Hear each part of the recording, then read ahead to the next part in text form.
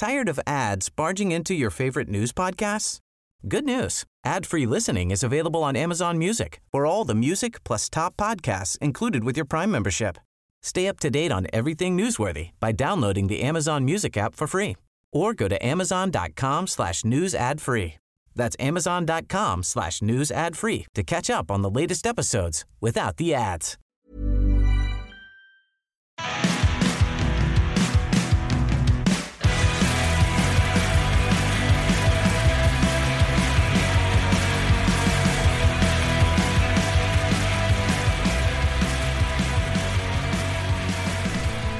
Okay, let's go ahead and get started.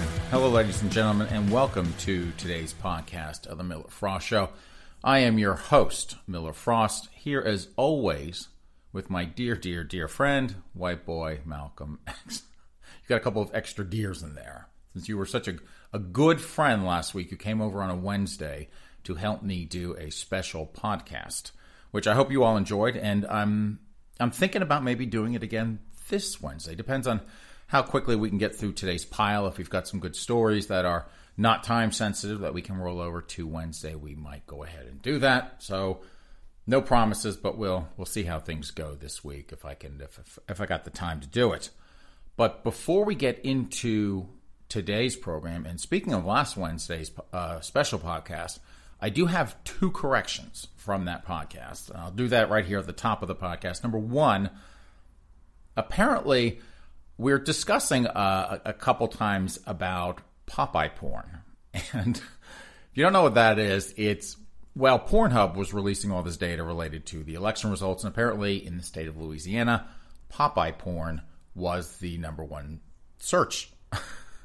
Don't ask me why. We don't know what it is. We're trying to figure it out. But apparently last Wednesday, I said Popeye porn, and then when I kept mentioning it afterwards, I would refer to it as popcorn porn, which God knows what that is too. I'm sure that's out there, but anyway, if you were confused because I said Popeye porn and then I continue to say popcorn porn, that's why. We still don't know what it is. White boy Malcolm X, did you look that up? Now, Summit Mistress doesn't know either. She's not searching, so we don't know. If you're from Louisiana or you live in Louisiana and you know what Popeye porn is, please let us know. The other correction I have to do is last week, I was giving out my Twitter handle, and my Twitter handle is @MillerFrostShow. But apparently, I kept saying @MillerFrostOnline, which is my email address, miller@millerfrostonline.com. But I kept talking about my Twitter handle as @MillerFrostOnline. It's actually @MillerFrostShow. And speaking of Twitter, folks, I hope you're sitting down because I lost my Twitter suspension virginity over, what was it, Thursday or Friday? I can't remember. Over a joke I had. So someone had asked a hypothetical question. What would you do if David Hogg came to your front door and asked to take away all your guns? And if you don't know who David Hogg is, he's one of those kids. He's just like little chinless little Twinkie thing that was at, I guess, Marjorie something high school where a couple of kids got shot. And so he's now become this rabid anti-gun advocate. And he goes around, giving speeches and whatnot. So that was the hypothetical. What would you do if this little chinless twink showed up at your door and was like, give me your guns? And so I said, rather tongue-in-cheek, I said I would bitch slap him and send him back to his mama crying. And apparently, folks, if you say you're going to bitch slap someone on Twitter, it will get you 12 hours suspended for trying to incite violence. I don't think White Boy Malcolm X, do you think a bitch slap is inciting violence? Yes, I agree. Some people do deserve it. Absolutely. And I do talk about, punching people in the face who do TikTok dances, but I do say I'm just joking around. I'm not advocating violence, so I guess I will not say anything about bitch slapping anyone ever again on Twitter, because Hobo Jack did not like that in the least. So we're done with our corrections. Are you ready to go into the pile? And yes, White Boy Malcolm X, the gay stuff is first. And this one is from the Philadelphia Gay News. City of Philadelphia scores 100% on LGBTQ Municipal Equality Index. And when I saw that headline, I gave pause because we've been talking about it a couple times on the podcast, how there was an article in the exact same Philadelphia Gay News about how there is so much systemic racism in the gayborhood in Philadelphia, all those white queens, nothing but a bunch of racists down there. So this was just, I found this a little odd. But let's dig in and find out what they're talking about here.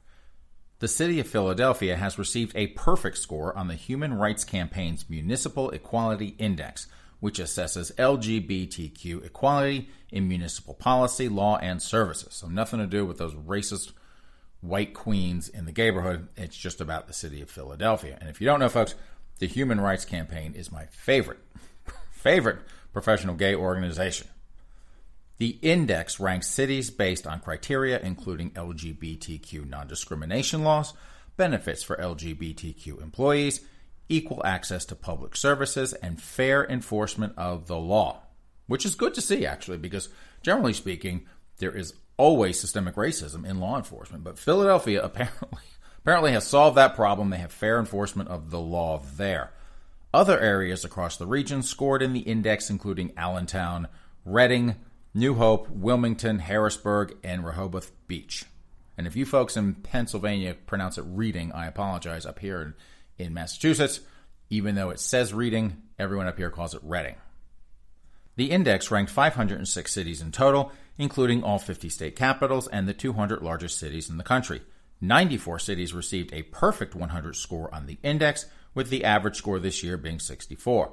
The states of North Dakota, Nebraska, Virginia, and Kansas reported the greatest gains, with 34 more states also improving their region's overall scores from last year. The index also revealed that compared to last year, more cities now have trans-inclusive healthcare benefits, anti-conversion therapy ordinances, as well as policies requiring contractors to have non-discrimination protections that cover sexual orientation and or gender identity. Since City Council passed the first LGBTQ non-discrimination law in 1982, Philadelphia has been consistently ranked as one of the most LGBTQ inclusive places in the country. And now we know that's not true. We know that is flat out not true. You white queens in Philadelphia, you're still a pack of racists. In addition to receiving a perfect score on the Municipal Equality Index, the city was also recognized by the MEI for going above and beyond the stated criteria, including protecting youth from conversion therapy and for providing services specifically for LGBTQ youth, seniors, homeless, and the transgender community. So there you go, folks, in Philadelphia. I wonder, White Boy Malcolm X, I wonder how big that check was to the Human Rights Campaign, because that's what a professional gay organization does. They just collect lots of money. They run around and scream homophobia, transphobia, this, that, and the other, and they get those checks written. I wonder how much they got paid for that 100 score, if anything. And as an aside, White Boy Malcolm X, since you make me read these gay stories, I am so tired. I just wish you remember the old days when it was just the gay community. Now I have to go LGBTQ+. I mean, that's just a mouthful. When I could have just said the gay community and just called it a day. But then we had to add lesbians, and then we had to add bisexuals, and then we had to add transgenders, and then we had to add questioning, and then we had to add the plus, because you can't forget the plus. So that's done. This is a follow-up story, and this is from the Daily Beast, and this has to do, folks, with the gay sex party, the Legs in the Air party that was going on in Brussels, Belgium. And here's the headline: COVID orgy host. Lawmakers from 9 countries came to my sex parties. So that queen knows how to throw a Legs in the Air party like nobody else. The organizer of a lockdown-busting sex party in the EU's capital city, involving around 25 men, has claimed that politicians from 9 countries have been frequent guests at his orgies.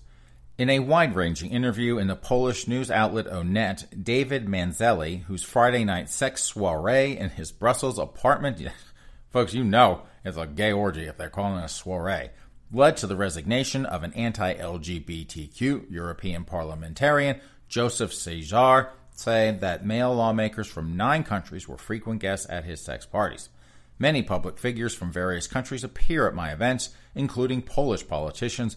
Manzelli told Onet they have families and they have asked from the outset to keep their participation in the gay orgy a secret.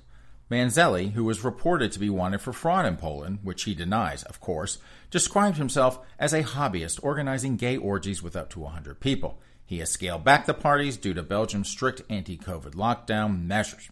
Well, white boy Malcolm X. Now that is quite a hobby to take up. I mean, I think to keep myself busy, I am just gonna do orgies, legs in the air parties. Lots of bottoms. Just get all those bottoms in here. Mercy. He also claimed that he has hosted 9 politicians from hard-right Hungarian Prime Minister Viktor Orban's Fidesz party, which crusades against LGBTQ rights. So apparently, folks, the Fidesz party is a bunch of self-loathing queens. Jeez. They like those legs in the air party. Calls to the party headquarters for comment have not been answered. Why wouldn't answer that phone either? We have politicians from Ukraine, France, Germany, the Netherlands, Luxembourg, Sweden, and Spain, Manzetti said. However, the most frequent guests, are you ready for this, white boy Malcolm X, are Poles and Hungarians. God. I can only imagine that party with Poles and Hungarians making up most of those queens. Mercy me. Yikes. That's got to be a little bit frightening. Manzelli described his parties as adhering to the bareback format, which he says meant no condoms were used among the participants, though he insisted all had been tested for the coronavirus. Coronavirus, folks, is not what I would be worried about in that situation. God. Syphilis. Herpes. He said that all guests must participate in what he called a daddy orgy, meaning no one could be spectator. No phones or photos are allowed. So, folks, if you are there, if you're a Hungarian or a Pole, and you were there, you got to get in there. No condoms, and everyone's in there. In the interview posted Thursday, he described how many of the guests thought the police were props for the gathering, and participants tried to undo the police officer's pants, which was met with violence from the cops. Manzelli believes that the call to police came from a man who organizes similar parties nearby. He lives 2 blocks from me and is my competition. So, folks, if you are in Belgium and you are a raging queen and you're not, even if you're not Polish or Hungarian, you can still apparently go to these things. Now you have 2 options to go to for one of these sex orgy parties. You know, white boy Malcolm X, this does remind me, though. Folks, we had, probably a couple months ago, there was a story about the Baltimore Eagle. And at the Baltimore Eagle, they have phone parties. And if you don't know what a phone party is, you don't want to know. I've never been to that either. Man, I have missed out on a lot, I think. But I have not been to one. But apparently, that situation was that they got busted by the cops. The cops came in and shut down the party. And they blamed a bunch of drag queens at a competing venue for busting up the phone party because they wanted all the customers over at the drag queen show. My God, white boy Malcolm X, why? Why is the gay community so full of drama? And why do I retain such knowledge? Man, so he's blaming his competition, who lives a couple blocks away. I guess there's heavy competition for sex parties in, of course, Belgium. This is from The Hill. Male Texas teen suspended from school for wearing nail polish. So not all the men in Texas are men. A high schooler in Texas is accusing his school of a double standard for male students after he was given an in-school suspension for wearing nail polish to class. Trevor Wilkinson, a senior at Clyde High School in Clyde, Texas, received the suspension measure after returning to school following the Thanksgiving holiday with his nails painted. So that girl got her nails done over Thanksgiving. Imagine your school not allowing boys to paint their nails and giving boys ISS for it, he tweeted Monday. And the whole administration being okay with it, homophobic and sexist? Welcome to West Texas. The nail polish violates the school's dress code for boys, according to the Clyde High School Student Handbook. Male students are not allowed to wear makeup or nail polish. If the campus administrator determines that a student's grooming or clothing violates the school's dress code, the student will be given an opportunity to correct the problem at school. If not corrected, the student may be assigned to in-school suspension for the remainder of the day until the problem is corrected or until a parent or designee brings an acceptable change of clothing to the school, the handbook reads. But Wilkinson, who said he was given the opportunity to remove the nail polish to avoid suspension, argued that the punishment is a complete double standard because girls are allowed to paint and get their nails done. So that queen was like, not having that. That was not an option to take off her little pretty nails. And he continues. Not only that, but freedom of expression is validation enough that the dress code and policy is not okay. I am a gay male and I'm beyond proud. This is unjust and not okay. The 17-year-old high schooler wrote in a change.org petition calling for the school to allow male students to wear nail polish. The petition has garnered over 41,000 signatures as of Saturday. White Boy Malcolm X, would you like more of this Queen's quotes? You would. I'm about ready to put the story aside, but okay, we'll continue this. Help me show that it is okay to express yourself and that the identity that society wants to normalize is not okay. I am a human. I am valid. I should not get into trouble for having my nails done. Sign and share this so people like me don't ever have to deal with this again, he continued, according to the petition. And White Boy Malcolm X, he used the word valid. And folks are like, who cares? That's one of those transgender code words. So maybe he's like Elliot Page, Ellen Page's new name. That he's like, he comes out as gay and then he's going to come out as, if he's throwing the word valid out, you never know. He could be transgender tomorrow. Anyway, Trevor, sister girlfriend, let me give you a little piece of advice, even if it's unsolicited. Grow up, for Christ's sakes. Your nails painted at school is not the hill to die on, okay? Just stop it. You got 6 months to graduation, and then you can move to San Francisco, and all the other queens have their nails painted out there, and you'll just be one of 1,000. So just stop it. Grow up. Mercy. Okay, we got one more gay story. I'm as annoyed with this one. That's the last one. And this is from a website called boundingintocomics.com. I've never heard of it, but here's the article. Here's the headline. Emily Ratajkowski. I know who this chick is. White Boy Malcolm. Is that how you pronounce her name? Well, I don't know either. These names, I tell you what, the last couple of weeks with these names. So anyway, Emily, if you're listening, and before you get angry at what I'm going to say, I'm not butchering your name on purpose. It's like 26 letters. Ratajkowski, that's what we're going to call it. Anyway, Emily Ratajkowski says her child will choose their gender at 18, claims she's been traumatized by white men. Welcome to the club, honey. Who hasn't? Gone Girl actress Emily Ratajkowski recently claimed that she will allow her child to choose their gender at 18. But not only did she discuss that her child will choose their gender, she also claimed that she's been traumatized by white men. Ratajkowski's comments were made public when she penned an article for Vogue discussing her pregnancy. She wrote, "When my husband and I tell friends that I'm pregnant, their first question after congratulations is almost always, 'Do you know what you want?' We like to respond that we won't know the gender until our child is 18 and that they'll let us know then." The actress continued, "There's a truth to our line, though, one that hints at possibilities that are much more complex than whatever genitalia our child might be born with, the truth that we ultimately have no idea who, rather than what, is growing inside my belly. Who will this person be? What kind of person will we become parents to? How will they change our lives and who we are? This is a wondrous and terrifying concept, one that renders us both helpless and humbled."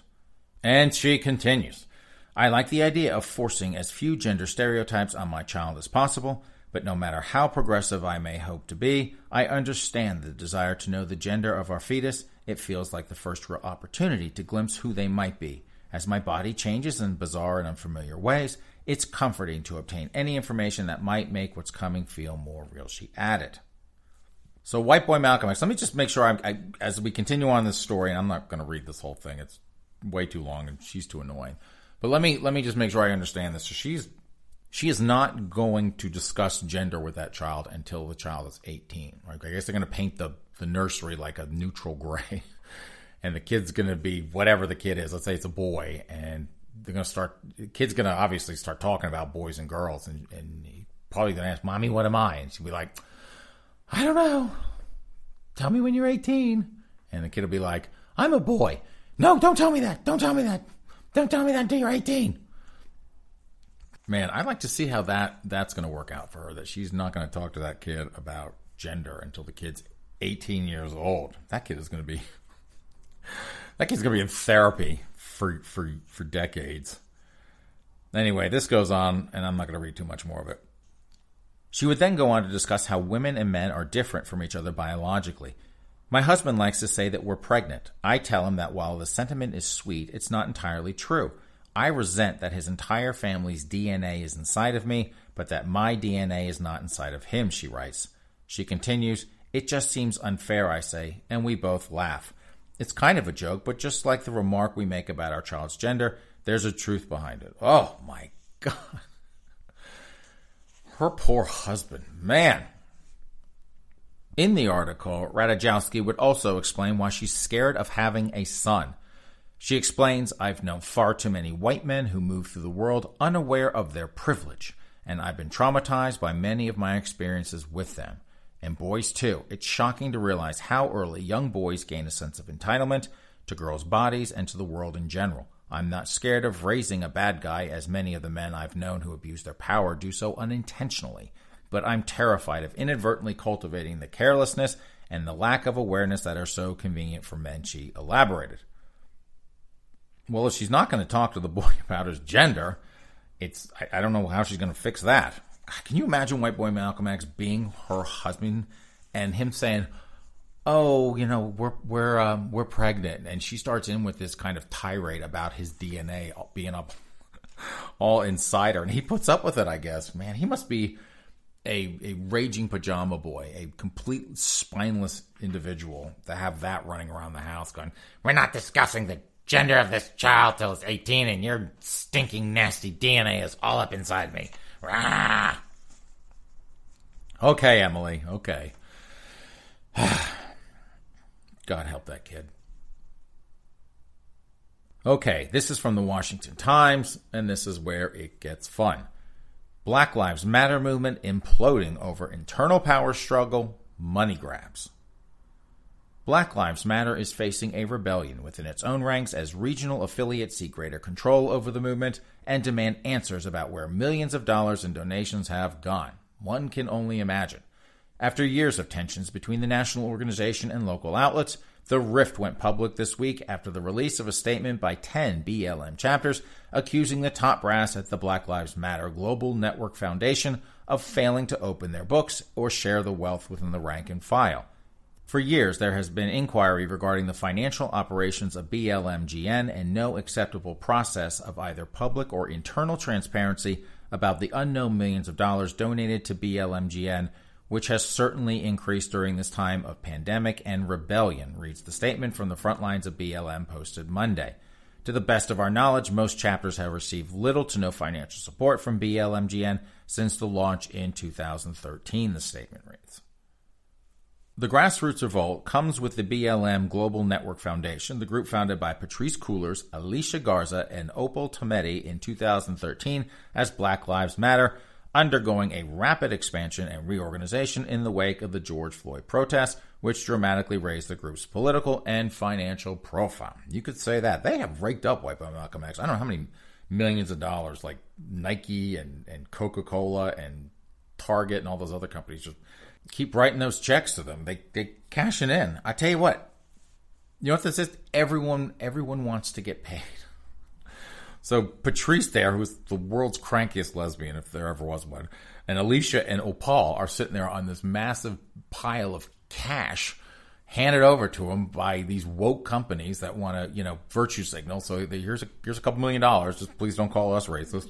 They're sitting on that, and all these local chapters like, where's ours? It's like the mafia or something. God.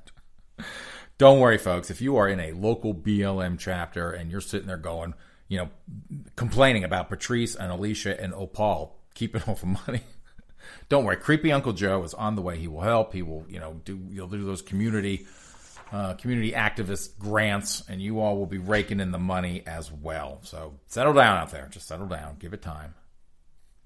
And we can go from Black Lives Matter to Black Lives Don't Matter. And this is from Breitbart. Listen to this, White Boy Malcolm X. Over 3,800 people shot in Chicago during the first 11 months of 2020. So, folks, Black Lives Don't Matter. Data shows more than 3,800 people were shot January 1st, 2020 through December 1st, 2020 in Mayor Lori Lightfoot's Chicago. The Chicago Tribune reports the precise figure at 3,862, and that includes shooting victims who survived their wounds as well as those who died from their injuries. A second table of data from the Tribune focused solely on the fatality shows 715 were killed January through December 1st. The Tribune data comes one day after Breitbart News reported 12 people were shot on Monday, November 30th, 2020 alone. One of those shooting victims succumbed to his injuries.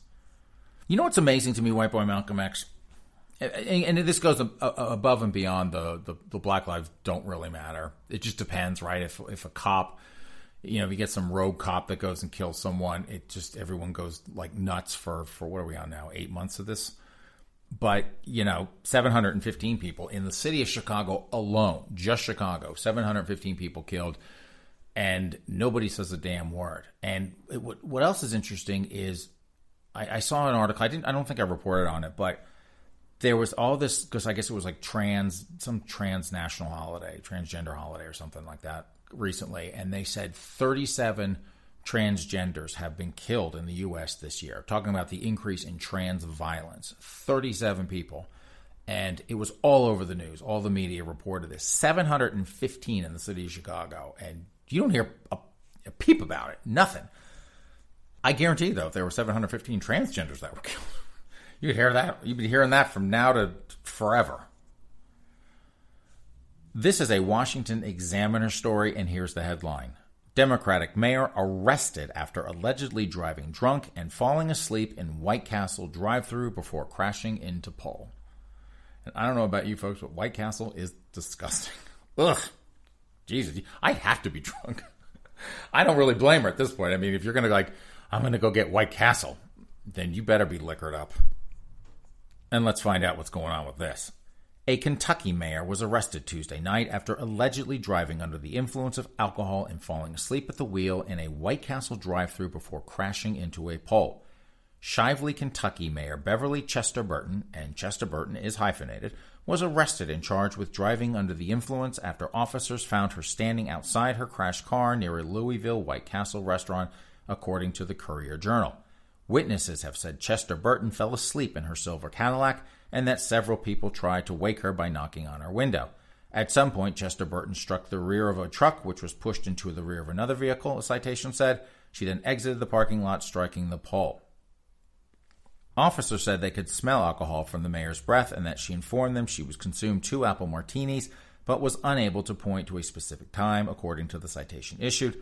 Chester Burton agreed to a field sobriety test and was unable to keep her head straight or walk in a straight line during that test. I'd blame the White Castle. So, White Boy Malcolm X, let me make sure I understand this correctly. So she goes to the White Castle, she's drunk, she gets in line, she orders her White Castle. But I guess she didn't get the White Castle because she passed out waiting for it, and she hits a car that hits another car, and then she drives off and hits a pole.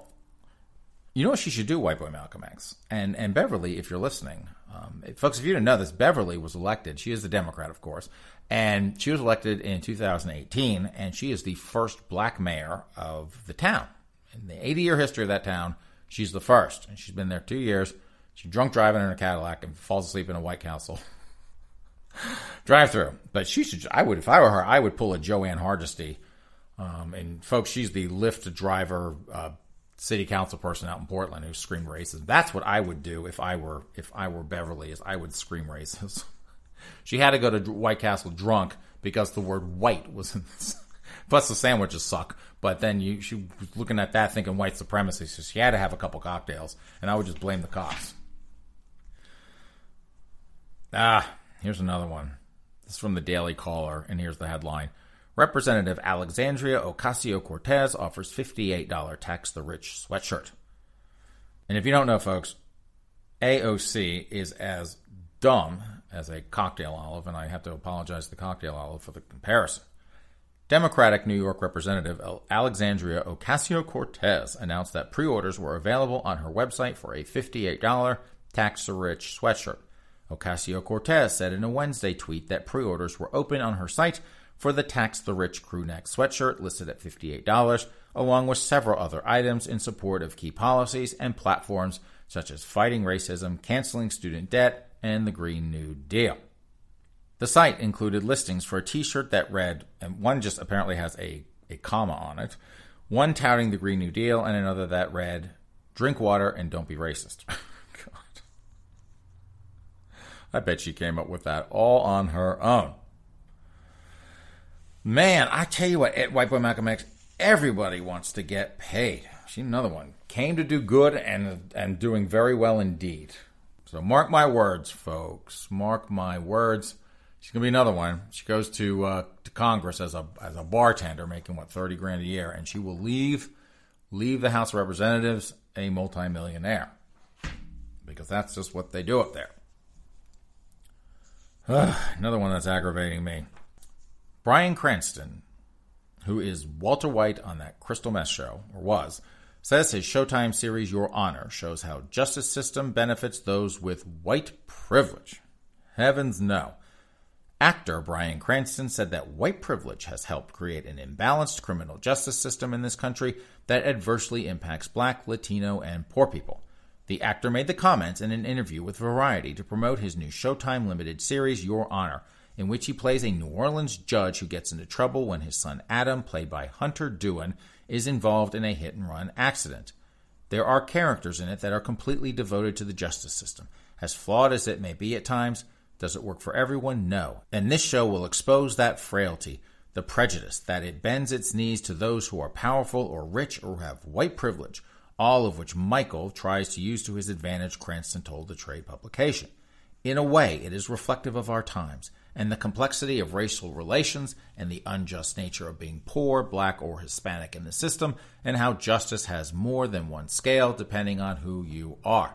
Actor Hunter Doohan seconded his co-star's view on racial injustice, saying that it would have been irresponsible for the series not to address white privilege or systemic racism.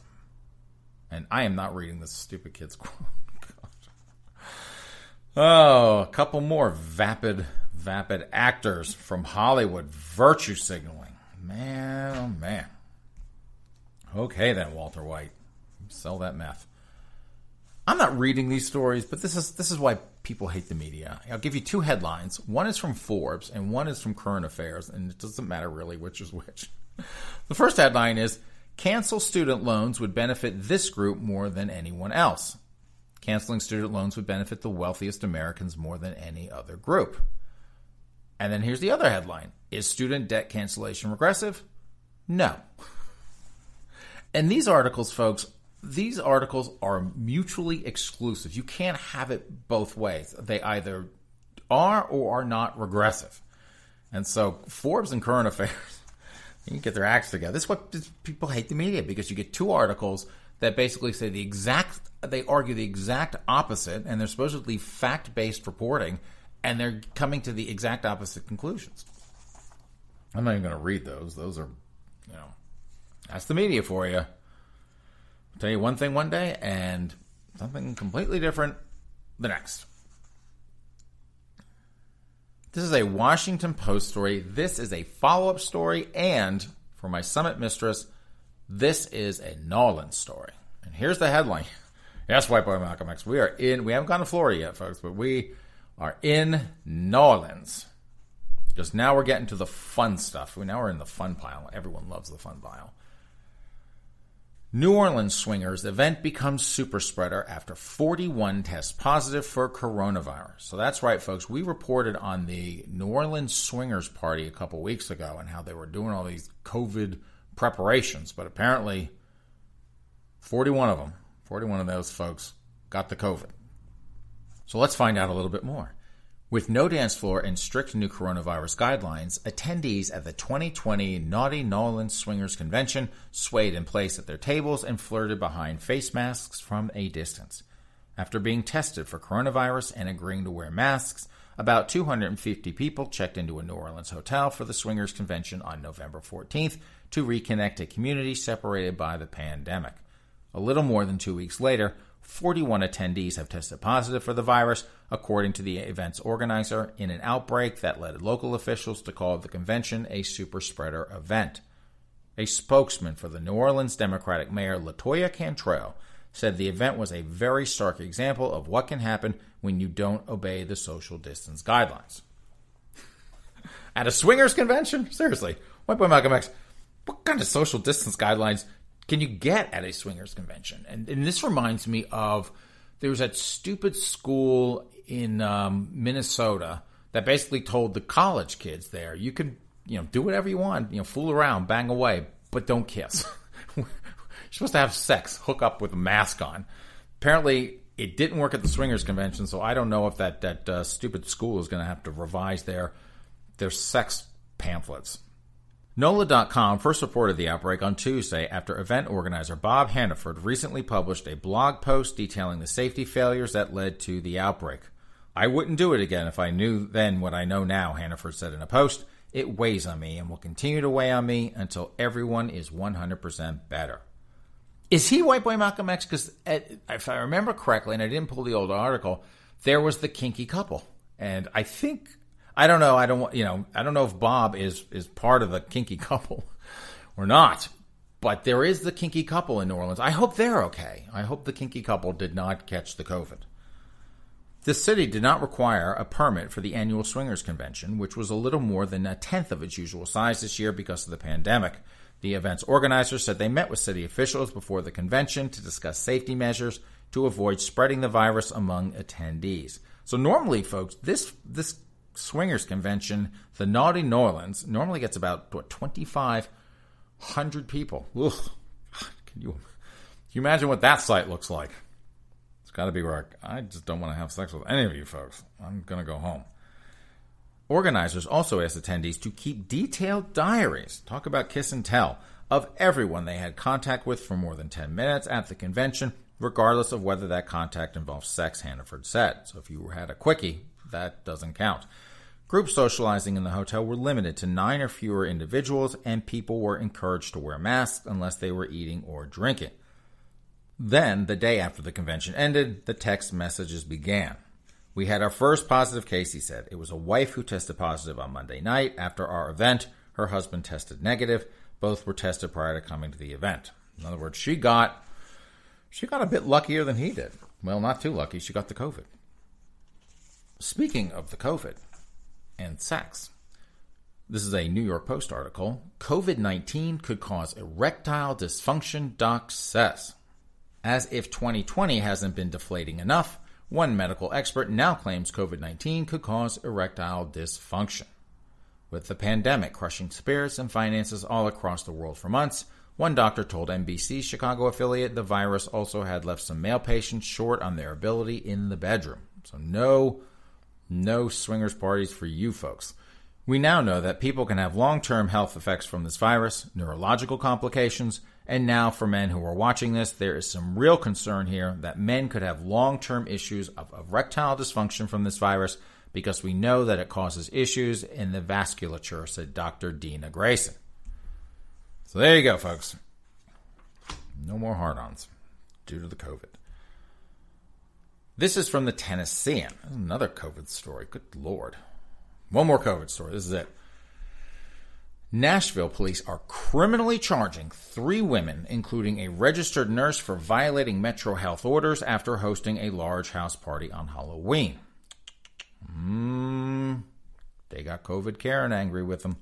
Roommates Madeline Dennington, Bailey Mills, and Olivia Noe, all 23, were issued misdemeanor citations in connection with an October 31st football watch party at their East Nashville home on the 1200 block of Boscobel Street south of Fatherland Street. So now everyone knows where the party is. Police spokesman Don Aaron said the women were served with court summonses on Monday and are slated to appear on the charges December 16th. According to an arrest affidavit, officers responded about 6:30 p.m. to a complaint about a loud party at the home, heard music blaring, and saw several people in the yard. In all, police said they found more than 100 people inside and outside the home. Man, that is a lot of people to have inside your house. I wouldn't want 100 people in my house ever. Ever. That's a big mess to clean up later. Especially a bunch of drunk 20-somethings watching a football game. Man, that's got to be a dumpster fire. When officers spoke to Dennington, Mills, and Noe outside, they told police they had organized a watch party at their home for the football game, the affidavit states. The officers told the women that at no time more than 25 people were permitted to gather in Davidson County unless the gathering was approved by the city. The women went inside and told everyone to leave. Police then alerted Metro Health officials about the party. So the neighbors snitched on them, and now the Popo have snitched on them as well. Hugh Atkins, Metro Health's Environmental Health Services Director, confirmed the health department did not receive an event application for the gathering. And do you know White Boy Malcolm X, what they're facing up to a year in jail and a $2,500 fine for throwing this party. They should have just rioted. Then they could have gotten a bunch of free stuff and nobody would have gotten in trouble or gotten arrested.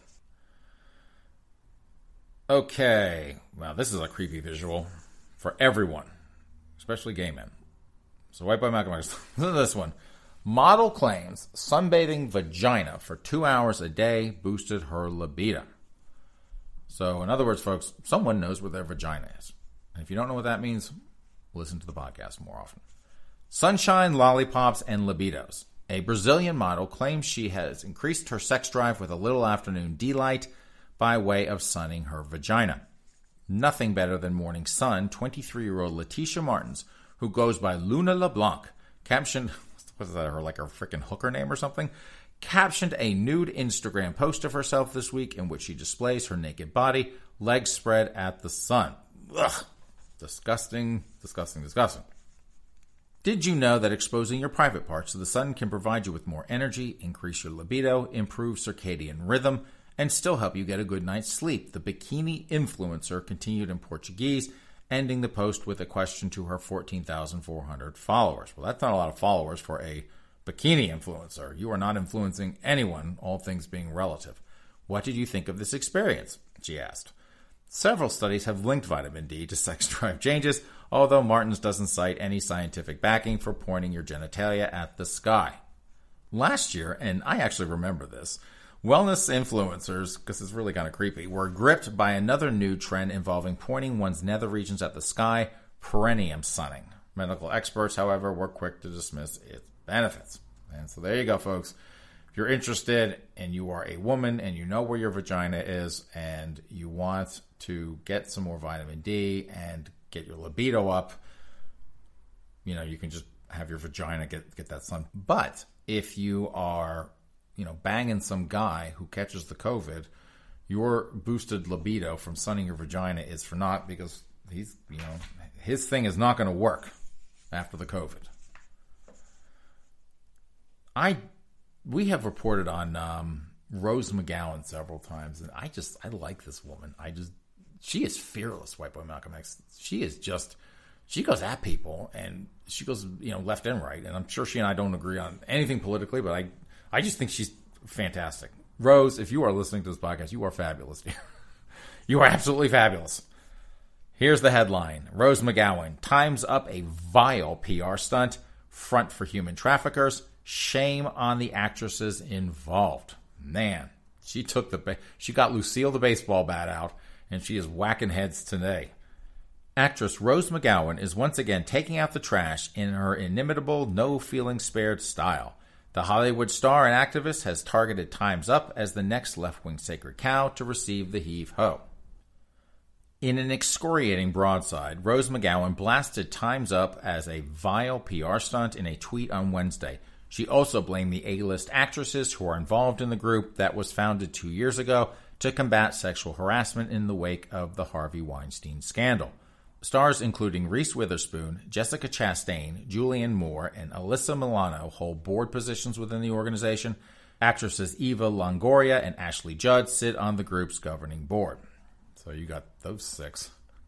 And between them, one brain.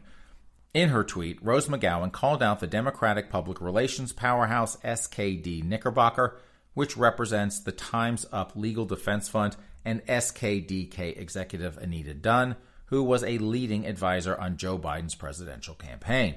Dunn also advised Harvey Weinstein during the early days of his sexual harassment and assault scandal. Talk about the fox in the henhouse. And this is what she said. Fraud alert, in all caps. At Time's Up, a vile PR stunt, a front for evil CAA and other human traffickers like Weinstein, McGowan tweeted, shame on you, shame. And that's all capitalized too. And shame on the actresses involved in this lie. Man. McGowan, and this is why, folks, this is why she was so pissed off. Listen to this. McGowan was reacting to a recent story revealing that Time's Up splurged big on executive salaries while spending relatively little on its stated goal of helping victims of sexual misconduct. So just like BLM, just like AOC, just like a lot of these folks, they all want to get paid. Another group that came to do good and are doing very well indeed. And that's why, I always joke about like the Human Rights Campaign is my favorite professional gay organization, but they're the same way. I mean, they are all the same. They want to get paid. They want to have I call them the cocktail swishing queens in the professional gay organizations, but they all, have these great little charities, and they pay themselves fancy salaries and live up a lavish lifestyle, and give out. A lot of them give out substantially less than they're spending on other stupid stuff like salaries and fringe benefits and travel and all that kind of fun stuff. But enough of that. So you go get them, Rose. We love you here. Oh, this. Oh, man, how many more stories we got? Okay, we got a couple more. This is another follow-up story, and this was from our Wednesday show. And on our Wednesday show, we had a lovely little tale, and I will give you that story. So there was this woman, and her name is Tia Vincent, and she is 32 years old. And Tia lives near a soccer field. And so she's doing whatever, and she sees these two teenage boys out there running around playing the soccer. And she's over there, and she saunters over, and she's like, "Would you boys like some water?" And she invites them over to her house. And they said, sure, cougar lady, let's go to your house. So the three of them go back to the house, and they're sitting there talking, and then she pivots the conversation to, some naughty talk, and she takes one of the boys upstairs. And she's like, and the kid at the time said he thought he was going to go up and watch TV or play video games with this woman and leave his friend down in the kitchen or what have you.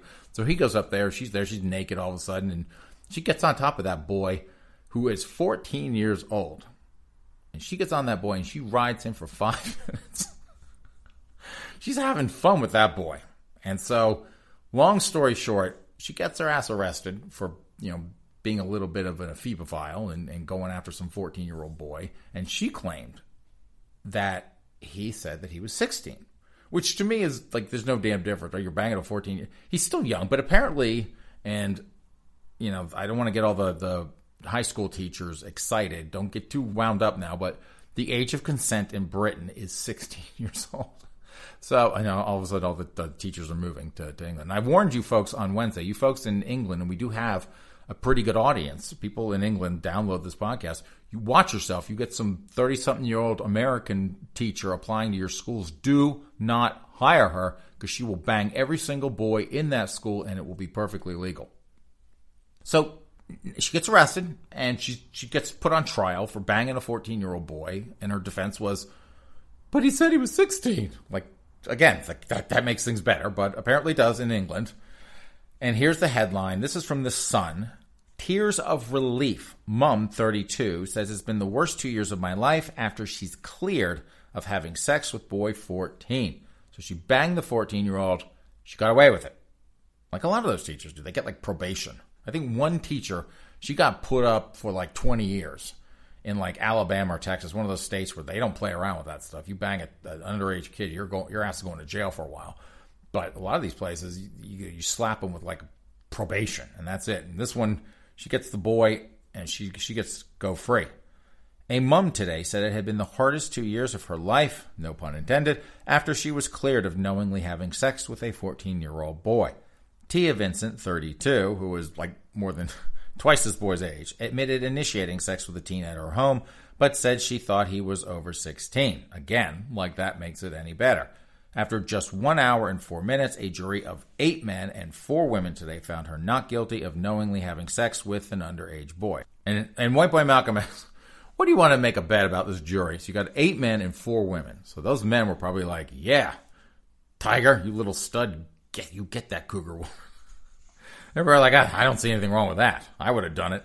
And then those 4 women were probably all high school teachers going, how do I get out of getting in trouble? So this is a good one for them too. I'll just bang him and say he lied. The mum burst into floods of tears before she was discharged by John Ian Lowry QC.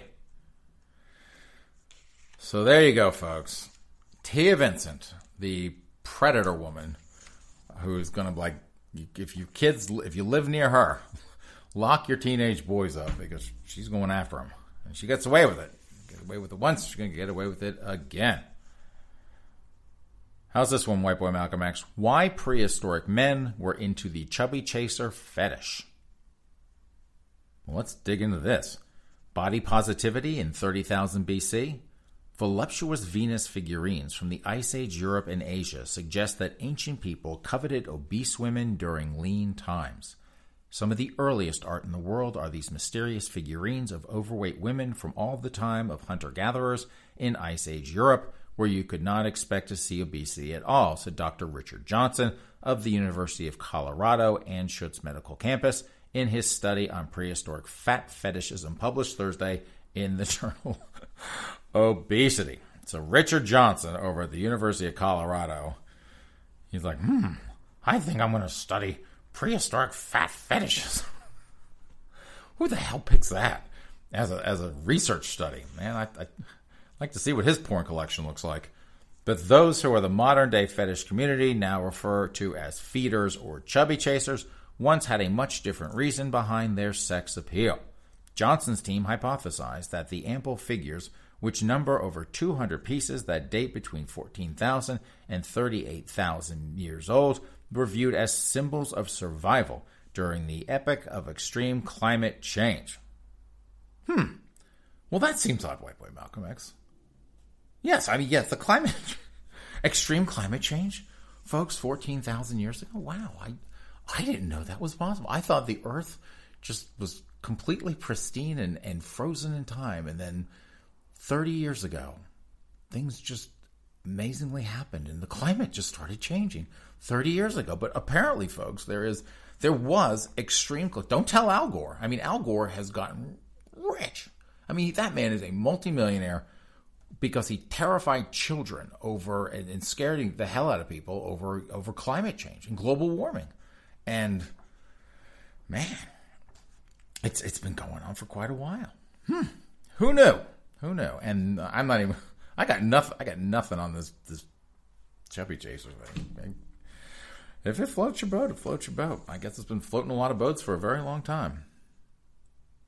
Okay, we are in San Francisco. Now let's go to the home of white supremacy and systemic racism. San Francisco bans indoor tobacco smoking, marijuana permitted. So, folks, you can get as high as a kite, but do not put a frickin' cigarette in your mouth. You're going to get in a lot of trouble. San Francisco city officials this week voted to ban all smoking inside of apartments with the exception of smoking marijuana. The San Francisco Board of Supervisors, which is about as nutty a group as you get, voted 10-1 to approve the move on Tuesday, and the one is probably going to get canceled at some point here soon. The legislation bans smoking inside of buildings with 3 or more units and in all common areas, although it does not apply to adult use or medical marijuana, CNN reported. The measure is targeted at protecting apartment residents from secondhand smoke, but apparently not from getting high as a kite, because your neighbor's high as a kite, and you're just, you know what? So White Boy Malcolm X and I would go snowboarding over at, when we lived in Colorado, we would go up to Keystone pretty much every weekend. Sometimes we'd go out to like Beaver Creek or something, but for the most part, we go to Keystone. That was just the place to be. It was fun. It was a great resort. And we like to be first chair. And so you get there at first chair was like at 8:30. So we get there around 7:30, go to like Starbucks or what have you, and just kind of ease into it and get in line. But like 7:30 in the morning, there were all these kids out there just smoking weed and getting drunk. And I'm like, yeah, I want to be on the mountain with these kids. Probably been up all night anyway. But I mean, that parking lot at Keystone stinks like a Grateful Dead concert. It just smelled horribly, and it probably still does.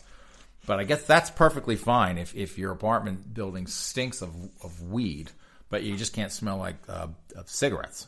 The president of the city's board of supervisors, Norman Yee, another nut who authored the legislation, tweeted Wednesday that secondhand smoke causes harm and everyone should have clean air to breathe where they live, except for marijuana smoke. I wonder, though, White Boy Malcolm X, because how are you going to enforce this, right? You're going to have people calling the police on their neighbors. And San Francisco has the Karen law now where, because it got so out of hand, that's what we call it, the home of systemic racism and white supremacy, because all these white people in San Francisco keep calling the cops on their minority neighbors who are doing things that are perfectly legal. And now the Karen law allows the minorities to turn around and sue the white people for racism. And basically that's what the law is. And so now I'm wondering, what if a white person calls the cops because they're like, oh, you know how white liberals are. You know, liberals, I smell cigarette smoke. And they just go into this like raging fit over cigarette smoke. And so they're probably going to be like, I'm calling 911. I'm calling 911. But then they got, is that the black guy that's smoking the cigarettes or is that the white guy? I can't figure out which of my neighbors is doing. Because if they call 911 and tattletale on the wrong neighbor, they could get, and what if they confuse cigarette smoke for weed because they're stupid liberals? They just smell any kind of smoke. They're like, cigarettes. So they're going to run the risk now. This might be a little bit of fun to have to keep an eye on White Boy Malcolm X. You get some white guy calling the cops because his black neighbor's smoking weed. Man, getting his ass sued. Those folks out there, just what a shame that city. What a shame. Just that's all I gotta say. What a shame. This is another like follow up story Sunday. This is a story we did a couple months ago. It's out of the Boston Herald, and here's the headline: Boston University students who came up with "F it, won't cut it" slogan go national. And what this is about is at BU they wanted to come up with some catchy little slogan to get people to be, mindful of, COVID and masks and all this other kind of stuff. So they let the kids just kind of run rampant, and the kids came up with this little catchy phrase, "F it, won't cut it." And they were like, hey, this works. This is a great thing. Let's just blast this all over campus. Because that was just the classiest thing to do. And to get through to the little kids out there, they have to use profanity and think that's cool. So let's follow up what's going on with this story, because it's apparently moved onto the national stage. Boston University students who came up with a provocative public health campaign amid the coronavirus pandemic soared to the national stage Wednesday as they were front and center at a CDC emergency response event about the virus. BU students who launched the "F it, won't cut it" slogan on campus presented at CDC's webinar that explored using social media at colleges to promote positive health behaviors related to COVID-19. And that means, folks, you can have all the sex you want. You just got to wear a mask when you're doing it. "F it, won't cut it" was one of 4 public health campaigns from colleges across the country chosen to present at the COVID-19 emergency response webinar, and it was the only initiative fully run by students. This is a dream for us. We would have never thought that we would be noticed by the CDC as students, said Hannah Schweitzer, one of the students who work on the campaign. This is crazy. Yes, Hannah. Yes, it is, dear. The BU student campaign covers the importance of wearing masks, hand washing, and coronavirus testing. The campaign also explores how to talk to roommates about staying safe during the pandemic, reassessing the party lifestyle, mental health, and how to have safe sex in a COVID-19 world. It's key for a student-run campaign because students don't trust institutions, Schweitzer said. Only 7% of Gen Z puts a lot of trust in people of power. They're going to take everything coming from BU with a grain of salt, she said, later adding, the solution is a campaign by students for students. Students aren't trusting the institution right now, but they're going to take advice from their peers. And what advice it is, Hannah. F it, won't cut it. You kids are so clever these days. And on that note, let's go to Florida. Yes, of course we have a Florida story, White Boy Malcolm X. When do we not? That's all that comes out of Florida. It's crazy. This is the smoking gun. It's our smoking gun Florida story. Drunk Floridian busted after Chappelle's show. Man danced in street, yelled, "I'm Rick James, bitch." And look at this guy. Look at this guy, White Boy Malcolm X. This fat, white, bald guy running around, "I'm Rick James, bitch." After punching a cab driver in the face early yesterday, an intoxicated Florida man, which to me is kind of redundant, jumped out of the taxi and began dancing in the street and screaming, "I'm Rick James, bitch." According to an arrest affidavit, Paul Kijek, 50, exited a St. Petersburg bar around 4:15 a.m. Sunday and was kept from driving by multiple witnesses due to his level of intoxication. He probably wanted to drive to White Castle and get himself some of those nasty-ass hamburgers. When police subsequently arrived at the back bar, which, To me, sounds like a gay bar, but I've never been there, and I've never been to St. Petersburg, so I'm just saying it sounds like one, but we don't know. They called for a taxi, which Kijek entered. However, Kijek began yelling at the driver and then allegedly punched him in the face as the car pulled out of the parking lot. God. Guy sounds like a bad version of Joanne Hardesty. Kijek, cops say, then jumped out of the vehicle and began dancing in the street. He screamed obscenities to include, "You white mother effers," and "I'm Rick James, bitch." The 6'3", 300-pound Kijek, who lived less than 2 miles from the bar, his fat ass could have just walked home, was then arrested for battery and disorderly intoxication. Both, of course, in Florida, they're both misdemeanors. Oh, mercy. So, White Boy Malcolm X, you can punch your cab driver in the face. You can punch him, and you can run around and scream, "I'm Rick James, bitch," and it's just a misdemeanor in Florida. Well, what was that? Was it the car sex? Was that the misdemeanor? I think it was a DUI or something was a misdemeanor in Florida too. Everything's a misdemeanor in Florida. Man. And this is our last story. We usually finish with the smoking gun, but this one I thought this one was slightly better. It was not as good as the college kid that liked to be cuffed and have his nipples pierced from Wednesday's show, but this is from The Sun, and here's the headline. This is what we're ending with, folks. Crazed kangaroo tries to hump woman after smelling her Sarah Jessica Parker perfume. I don't know if that would have made me run away, but, I guess kangaroos are a little off. A frisky kangaroo leapt onto a terrified jogger after being attracted by the Sarah Jessica Parker perfume she was wearing. Sarah Jessica Parker has perfume, White Boy Malcolm X. I haven't seen anything she's done since that dumb Sex and the City movie they did, the last one, that the Paycheck movie, as I call them. So I don't know what she's doing. I guess she's got perfume. That's how she's paying the bills these days. Perfume that arouses kangaroos. Tracy Noonan was running through the streets of Melbourne, Australia, when the animal suddenly pounced on her. The young mum said she felt a massive thump in the middle of her back, and she was quickly flattened. As I was running along the road, I saw the kangaroo out of the corner of my eye, and I didn't think much of it, she told 7 News. It started to get closer and closer towards me, and then it jumped the fence. That's when I started to panic and thought, what is this kangaroo doing? I felt it hit me in the back, and it actually knocked me to the ground. You know what we need? We need the theme from Jaws. As I'm reading this, because that horny kangaroo's stalking her, and he's coming after her. He's like, I'm going to get her. That luscious Sarah Jessica Parker perfume is turning me on. Man. Anyway, let's continue on. I felt it hit me in the back, and it actually knocked me to the ground. Tracy later told the 3AW's breakfast show, so this chick, a kangaroo tries to rape her, and she is all over the news talking about it. Man, that would not be something I'd be going to the public with, but I guess she likes it. Probably put on her Instagram feed as well, and Facebook. Kangaroo tried to get me. I put my head back down because I thought, oh my goodness, this is going to claw me to death. It all sort of happened so fast. She believed the Roo, which continued to stalk her, was attracted by her Sarah Jessica Parker perfume. And this is how much it stalked her. The scared runner even threw rocks at the worked-up animal, but it just wouldn't back off. So that kangaroo was the Harvey Weinstein of kangaroos. He was going to get it and get it good, no matter what.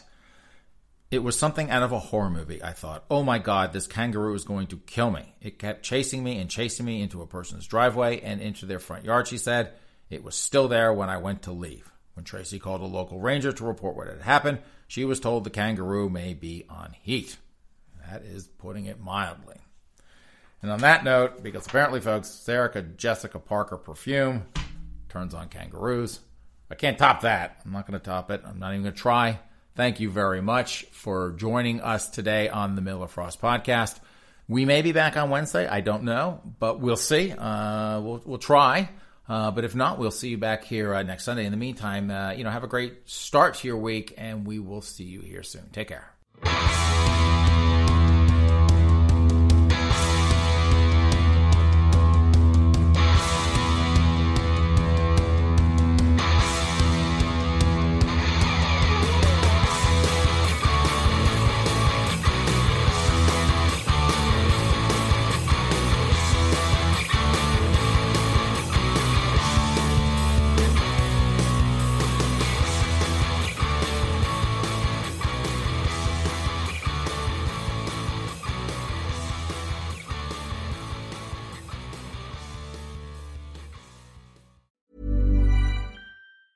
Tired of ads barging into your favorite news podcasts? Good news. Ad-free listening is available on Amazon Music for all the music plus top podcasts included with your Prime membership. Stay up to date on everything newsworthy by downloading the Amazon Music app for free or go to amazon.com/news ad free. That's amazon.com/news ad free to catch up on the latest episodes without the ads.